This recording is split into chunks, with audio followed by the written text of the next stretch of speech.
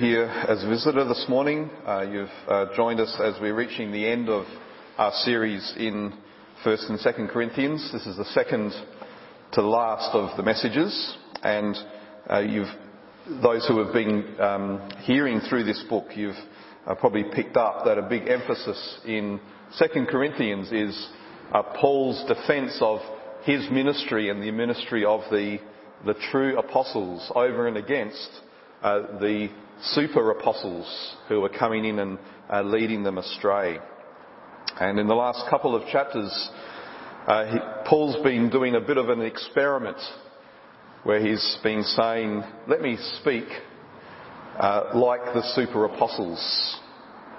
Let me boast in the way that these so-called super apostles boast. And he showed us that it's actually foolishness to do so, to boast in ourselves and in our own power. Rather, he says, I would rather boast in my weakness, because boasting in weakness aligns us with Christ. That's the true experience of Christ's power in us. Weakness, Paul says, is the foundational basis of his ministry, and therefore it should be the important criteria in assessing the genuineness of any Christian ministry. Are they strong in their own achievements, or are they weak so that the glory of Christ might be magnified through them? So he says, I've been a fool, but now he moves on to talk about the reality of him and his ministry and his relationship to the Corinthians. Now it's important for us to see there in verse 12 that Paul isn't saying that signs, wonders and mighty works are these signs of a true apostle. Because if he was, that would actually contradict all that he's just said when he was boasting in his weaknesses. His sufferings, his persecutions, his having to be let down in a basket out of a hole in the wall. He talks about his sufferings for the sake of the gospel, his faithful teaching of the Word of God, but also for his love for the churches. If there's anything in this verse 12, that is this sign of a true apostle, it's that phrase, utmost patience. When Paul first came to Corinth, he faced opposition, strong opposition from the Jews, and then he had to go to the Gentiles. He had to be visited by Jesus in a vision, to be told, don't fear. But then he stayed in Corinth for over a year and a half, teaching the newly formed church. Paul was on a God-appointed mission. He had been sent to go out to as many places as possible, to the very ends of the earth, but that didn't stop him from making his home in Corinth for a long period of time. And you can understand why he expresses this close personal relationship with the Corinthians and his grief over their problems. For him, they weren't just part of his missionary project. They were family. Corinth was his home. They were his home. He shared with them his very life. Now the key word, though, in this verse for understanding what Paul's saying here is that word with.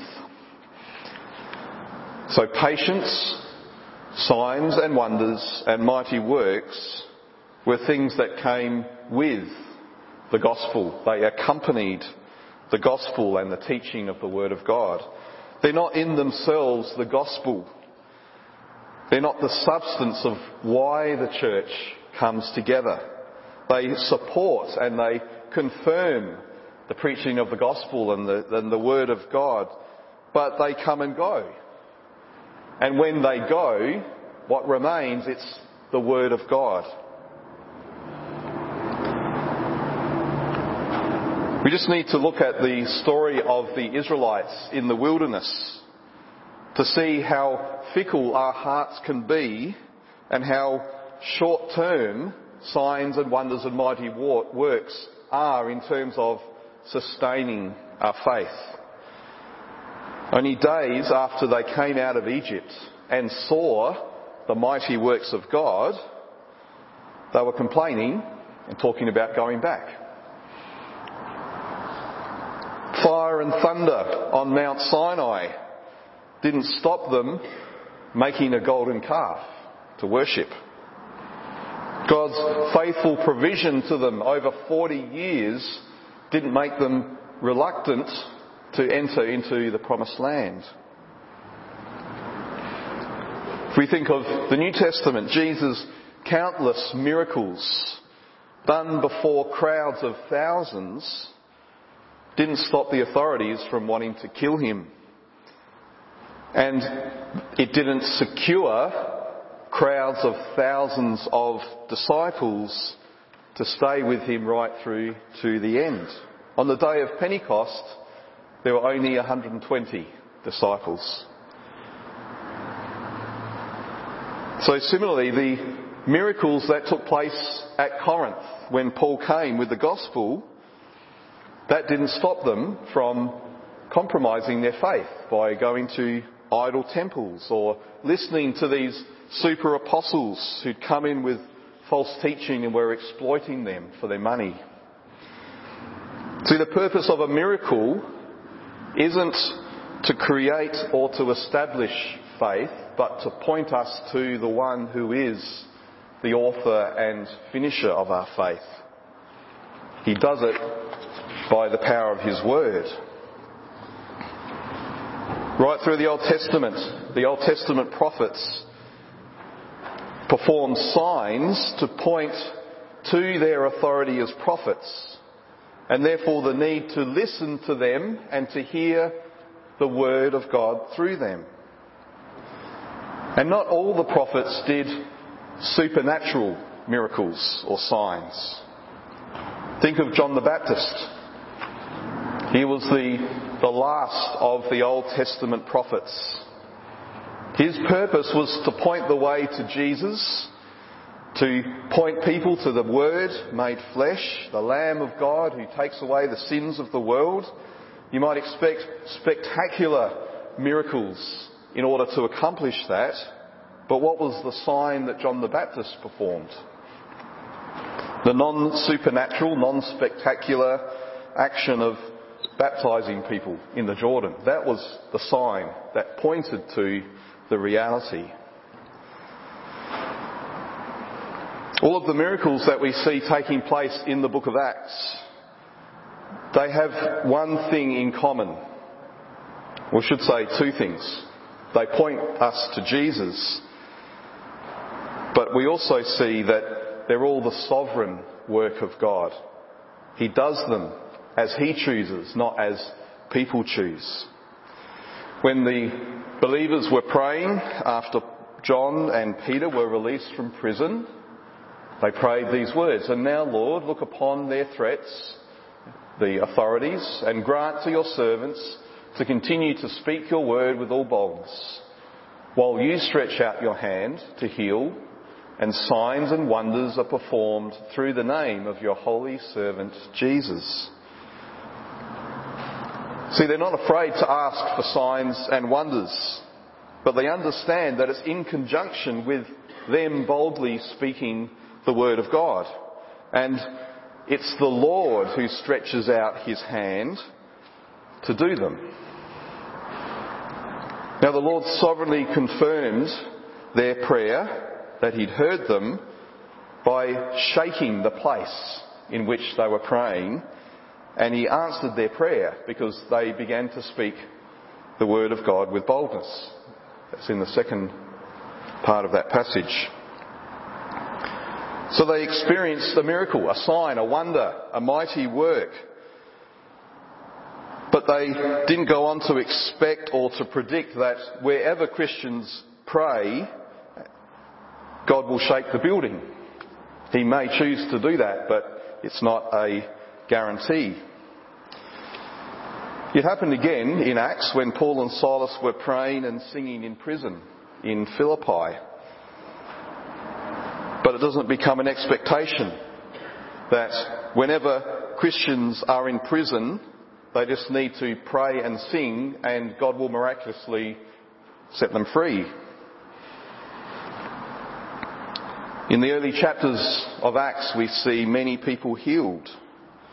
And these healings were used to get people's attention so that they could hear the gospel. But as the apostles go out and share the gospel to the ends of the earth, and miracles continue to happen, nowhere do they promise that if you come to Jesus, you'll be healed or you'll have a miracle. Rather, their message was, come to Jesus and you'll know the forgiveness of your sins and you'll know the Father. You'll become a child of God.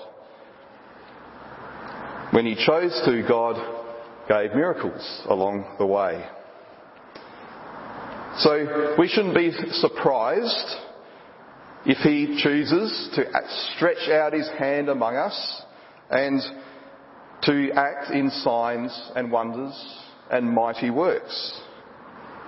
But our faith shouldn't be based on that experience, but on the power of his word to save us and to bring us to maturity in Christ.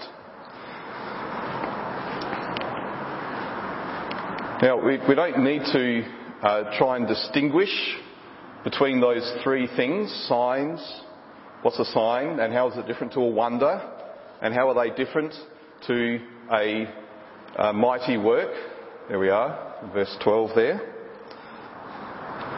These three terms were often used interchangeably by the Jews, and they appear together, especially when the Jews were speaking about their deliverance from Egypt. And so they were told, when your son asks you in time to come, what's the meaning of the testimonies and the statutes and the rules that the Lord our God has commanded you? Then you shall say to your son, we were Pharaoh's slaves in Egypt. And the Lord brought us out of Egypt with a mighty hand. And the Lord showed signs and wonders, great and grievous, against Egypt and against Pharaoh and all his household before our eyes. And he brought us out from there that he might bring us in and give us the land that he swore to give to our fathers. So there, the signs and wonders didn't stand on their own. They pointed to the Lord's great act of salvation. It wasn't the signs and wonders that saved the people. It was the Lord who saved the people. And the signs and wonders surrounding that act made it clear that this wasn't just another group of oppressed people who mustered up the resolve to rebel against their oppressors. That's happened countless times through human history. The signs and wonders made it clear that this is the Lord coming against the so-called gods of Egypt, showing himself to be the sovereign ruler over all the nations and rescuing his people in keeping with his promise to their ancestor Abraham. Well, Jesus has brought about the new Exodus, in which people from all nations are being delivered from the dominion of darkness and being brought into the kingdom of the Son. And that's why the same language then is used in the New Testament, but always in the context of the gospel going out and people being saved. So in Acts 5, many signs and wonders were regularly done among the people by the hands of the apostles. And they were all together at Solomon's portico. None of the rest dared join them, but the people held them in high esteem. And more than ever, believers were added to the Lord, multitudes of both men and women. Now what's intriguing here is that no one dared join them, but at the same time, more than ever, believers were added to the Lord. Now the sign that had just taken place before this was Ananias and Sapphira, two people who dropped dead in church because of their financial dishonesty. Not exactly the kind of miracle that you would look for if you want to attract people to your church. Maybe Peter should have done a course in church marketing strategies to work out how to have a more seeker-friendly gathering. But the Lord was still sovereignly working to bring people to himself through the preaching of the gospel. His fatherly and severe discipline of the church, even in those early days, wasn't a hindrance to him still doing his sovereign work. So the Corinthians, and no less us today, we're part of this great exodus out of the land of slavery and into the promised land of Jesus' kingdom. We should be ready to welcome signs and wonders and mighty works along the way. But we can't and we must not try to create them, because God, the Holy Spirit, sovereignly works as he chooses. Now, you may be wondering about the relevance of Paul's defence of his ministry. Why go on and on about how he is a true apostle and the men with him are true apostles, and how the signs of a true apostle were given to them? Does it really matter to us whether Paul was accepted by the Corinthians as a true apostle? Does it really matter whether they rejected these so-called super apostles?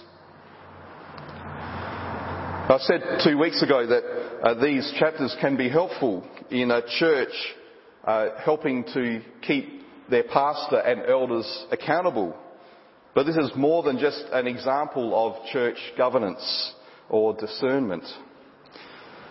Because Paul was an apostle not just to those churches that he visited in his day, but also to us today. He still speaks through the letters that have been preserved in the New Testament. And so does Peter, so does James and John and Luke and Matthew and Mark and Jude.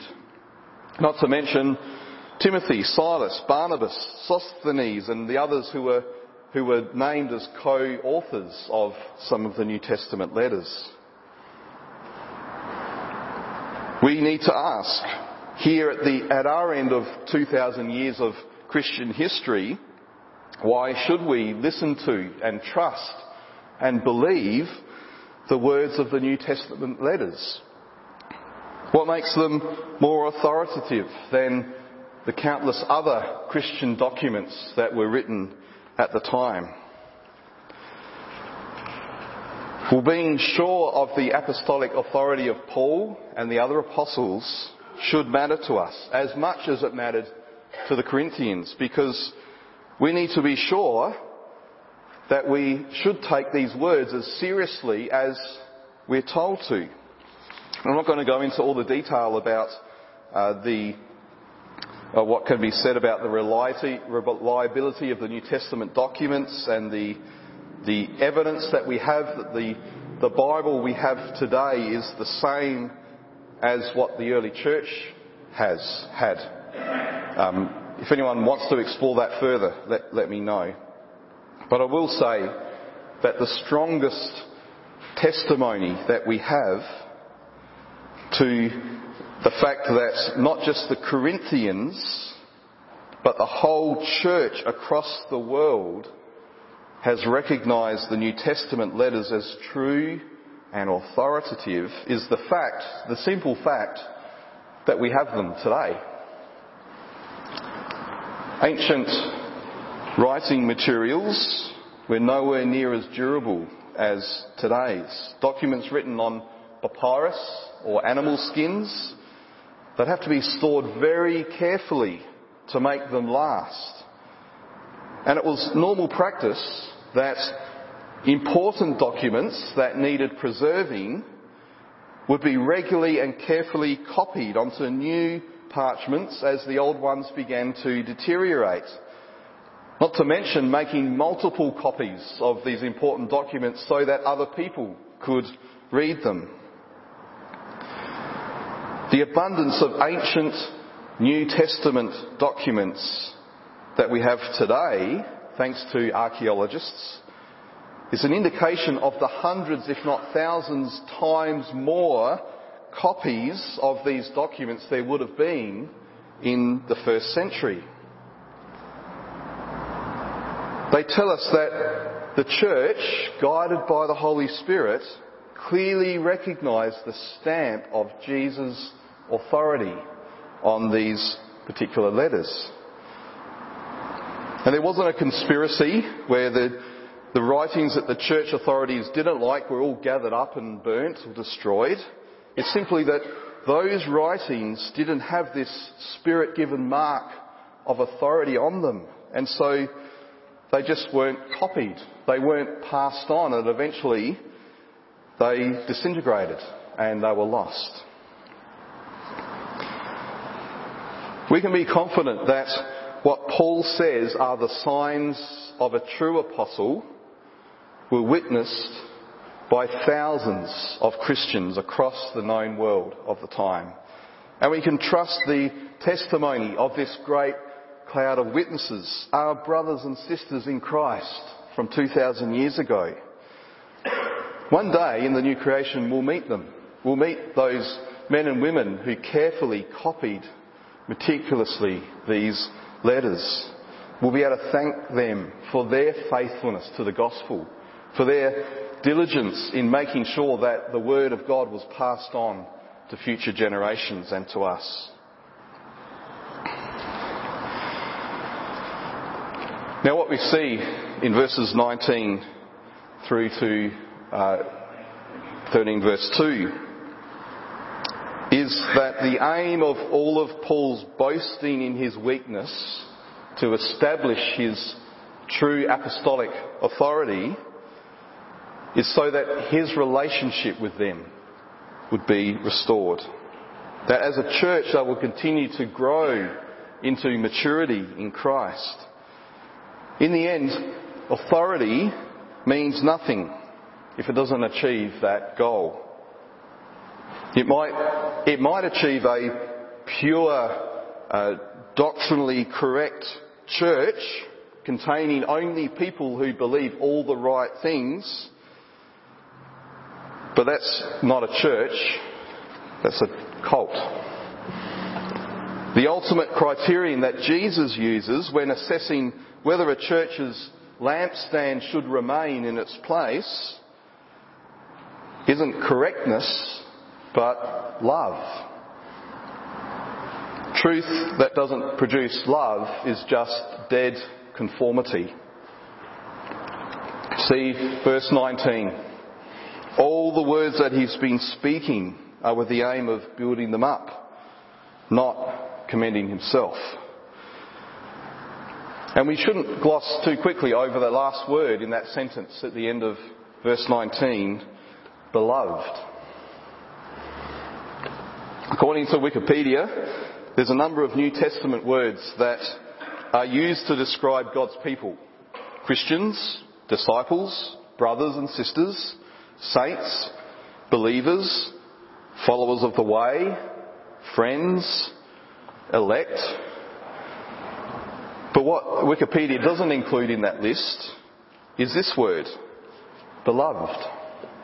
It's used more than 30 times in the New Testament to describe Christians as groups and as individuals. The other common use of that word is when the Father spoke at Jesus' baptism and said, "You are my beloved Son, in whom I'm well pleased." So we are the beloved, loved by the Father with the same love, not just in degrees but in quality, the same love with which the Father loves the Son. How might your outlook on life be different if you were to think of yourself not so much as a disciple or a follower of Jesus, but as one who is beloved in Christ? How might it shape the way in which we relate to one another if we describe one another in that way? In a previous church we went to, the pastor, whenever he preached, would always open by saying, "Beloved," and it was a wonderful thing to hear. See how verses 20 and 21 are the opposite of that. Paul has two things that he's fearful of. Firstly, in verse 20, he's afraid that when they meet together again, they'll look at each other and they'll say, "You're not up to scratch. You're not the way I think you should be. You're not doing the things I think you should do or in the way that I like them to be done." So he's worried that they'll forget this principle of love, of putting one another's needs before our own, of regarding others more highly than ourselves. When we do that, we so easily give in to quarrelling, jealousy, anger, hostility, slander, gossip, conceit, and disorder. Christians, just like all sinful human beings, can argue over the most trivial and secondary issues. In 1054, the Pope in Rome and the Patriarch in Constantinople, the leader of what we now know as the Eastern Orthodox Church, they excommunicated one another and they brought an official split between Christians, between East and West, that only ended in 1965, when their successors said, "We revoke that excommunication." Now, one issue over which they disagreed was an aspect of their understanding of the Holy Spirit. So that was an important thing, worthy of debate and maybe even worthy of dividing over. But the other key issues they couldn't agree on were whether the priests should remain unmarried, whether a bishop could perform the confirmation ceremony, and whether communion bread should be unleavened or leavened. As a church, we should celebrate our diversity, part of which comes from the fact that we represent all kinds of cultural and church and denominational backgrounds. It's a good thing that we each have different preferences and we focus all on different aspects of our faith and we express our worship and our Christian life in different ways. But they're not the reasons to debate and divide. But Paul's second fear is kind of the opposite to that. It's that they won't be willing to debate. They won't be willing to take a stand on issues that do matter. Things that are not just differences of opinion or methodology, but are actual sin. Impurity, sexual immorality, and sensuality. Now, we should also not gloss too quickly over these words. We shouldn't think that they're just about personal and private sexual morality. In fact, while all of these three words can be and are used in the context of sexual immorality, only the middle one, the word porneia, is used exclusively in that context. Sexual immorality practiced by a church member isn't a personal, private matter because, as we saw back in 1 Corinthians chapter 6, sexual sin is not just against our own body, it's also a sin against the body of Christ, of which we are a member. But that first word, impurity, is literally uncleanness. It's the word that Jesus used to describe the Pharisees, who were whitewashed tombs full of dead men's bones and uncleanness. An unclean spirit in the New Testament is another word for a demon So I think this is a reference to one of the key issues that the Corinthians were facing. There was an encouragement by people in the church to be involved in the pagan worship around them, to think that they could mix their faith with pagan idolatry. And then the third word, sensuality, that's probably referring to the lifestyle of these super apostles. They were operating in greed and ambition and selfish gain. They were living luxurious lives at the expense of the poorer members, but they were claiming their prosperity as a sign of their great spirituality. So these are the three things that the Corinthian church had to deal with if they were to continue to grow and to mature as a church. But they're not all that different to battles that we face today as the church. There'll always be the pull to compromise the gospel, to water down the faith by introducing non-biblical or even other religious ideas. We know, don't we, that we are facing ongoing pressure to accept and endorse and even celebrate the liberal sexuality of our culture. And there continues to be the danger of being drawn in by celebrity preachers and leaders who use their power and their influence to manipulate people for their own personal gain and power. Now, in the Old Testament law, these three were crimes that were punishable by death in the various ways that they were expressed.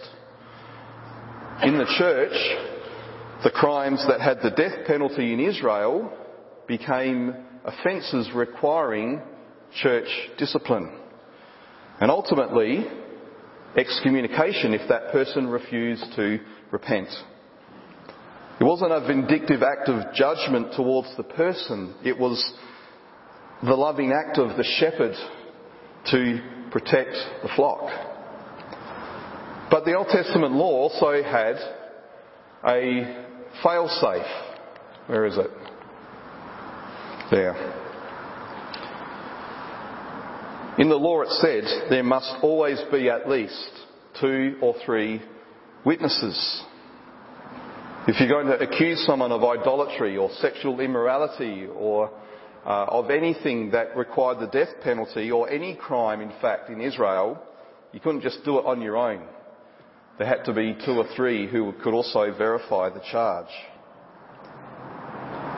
So while we must be on our guard against these harmful, destructive and divisive things, we must also be careful and prayerful about how we respond, not being hasty to accuse, making sure we have our facts straight and that we're not swayed by our own personal preferences or emotions. And whatever we do and say, we need to do it in love. Just over a year ago, when we were going through Matthew's Gospel, we looked at some of Jesus' very specific instructions in Matthew 18 on dealing with conflicts between Christians and in the church.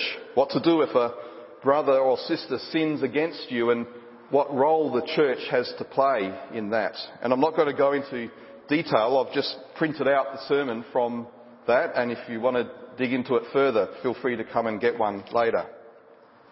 But I'll say one thing, that in that teaching, Jesus' emphasis is not on fixing a problem.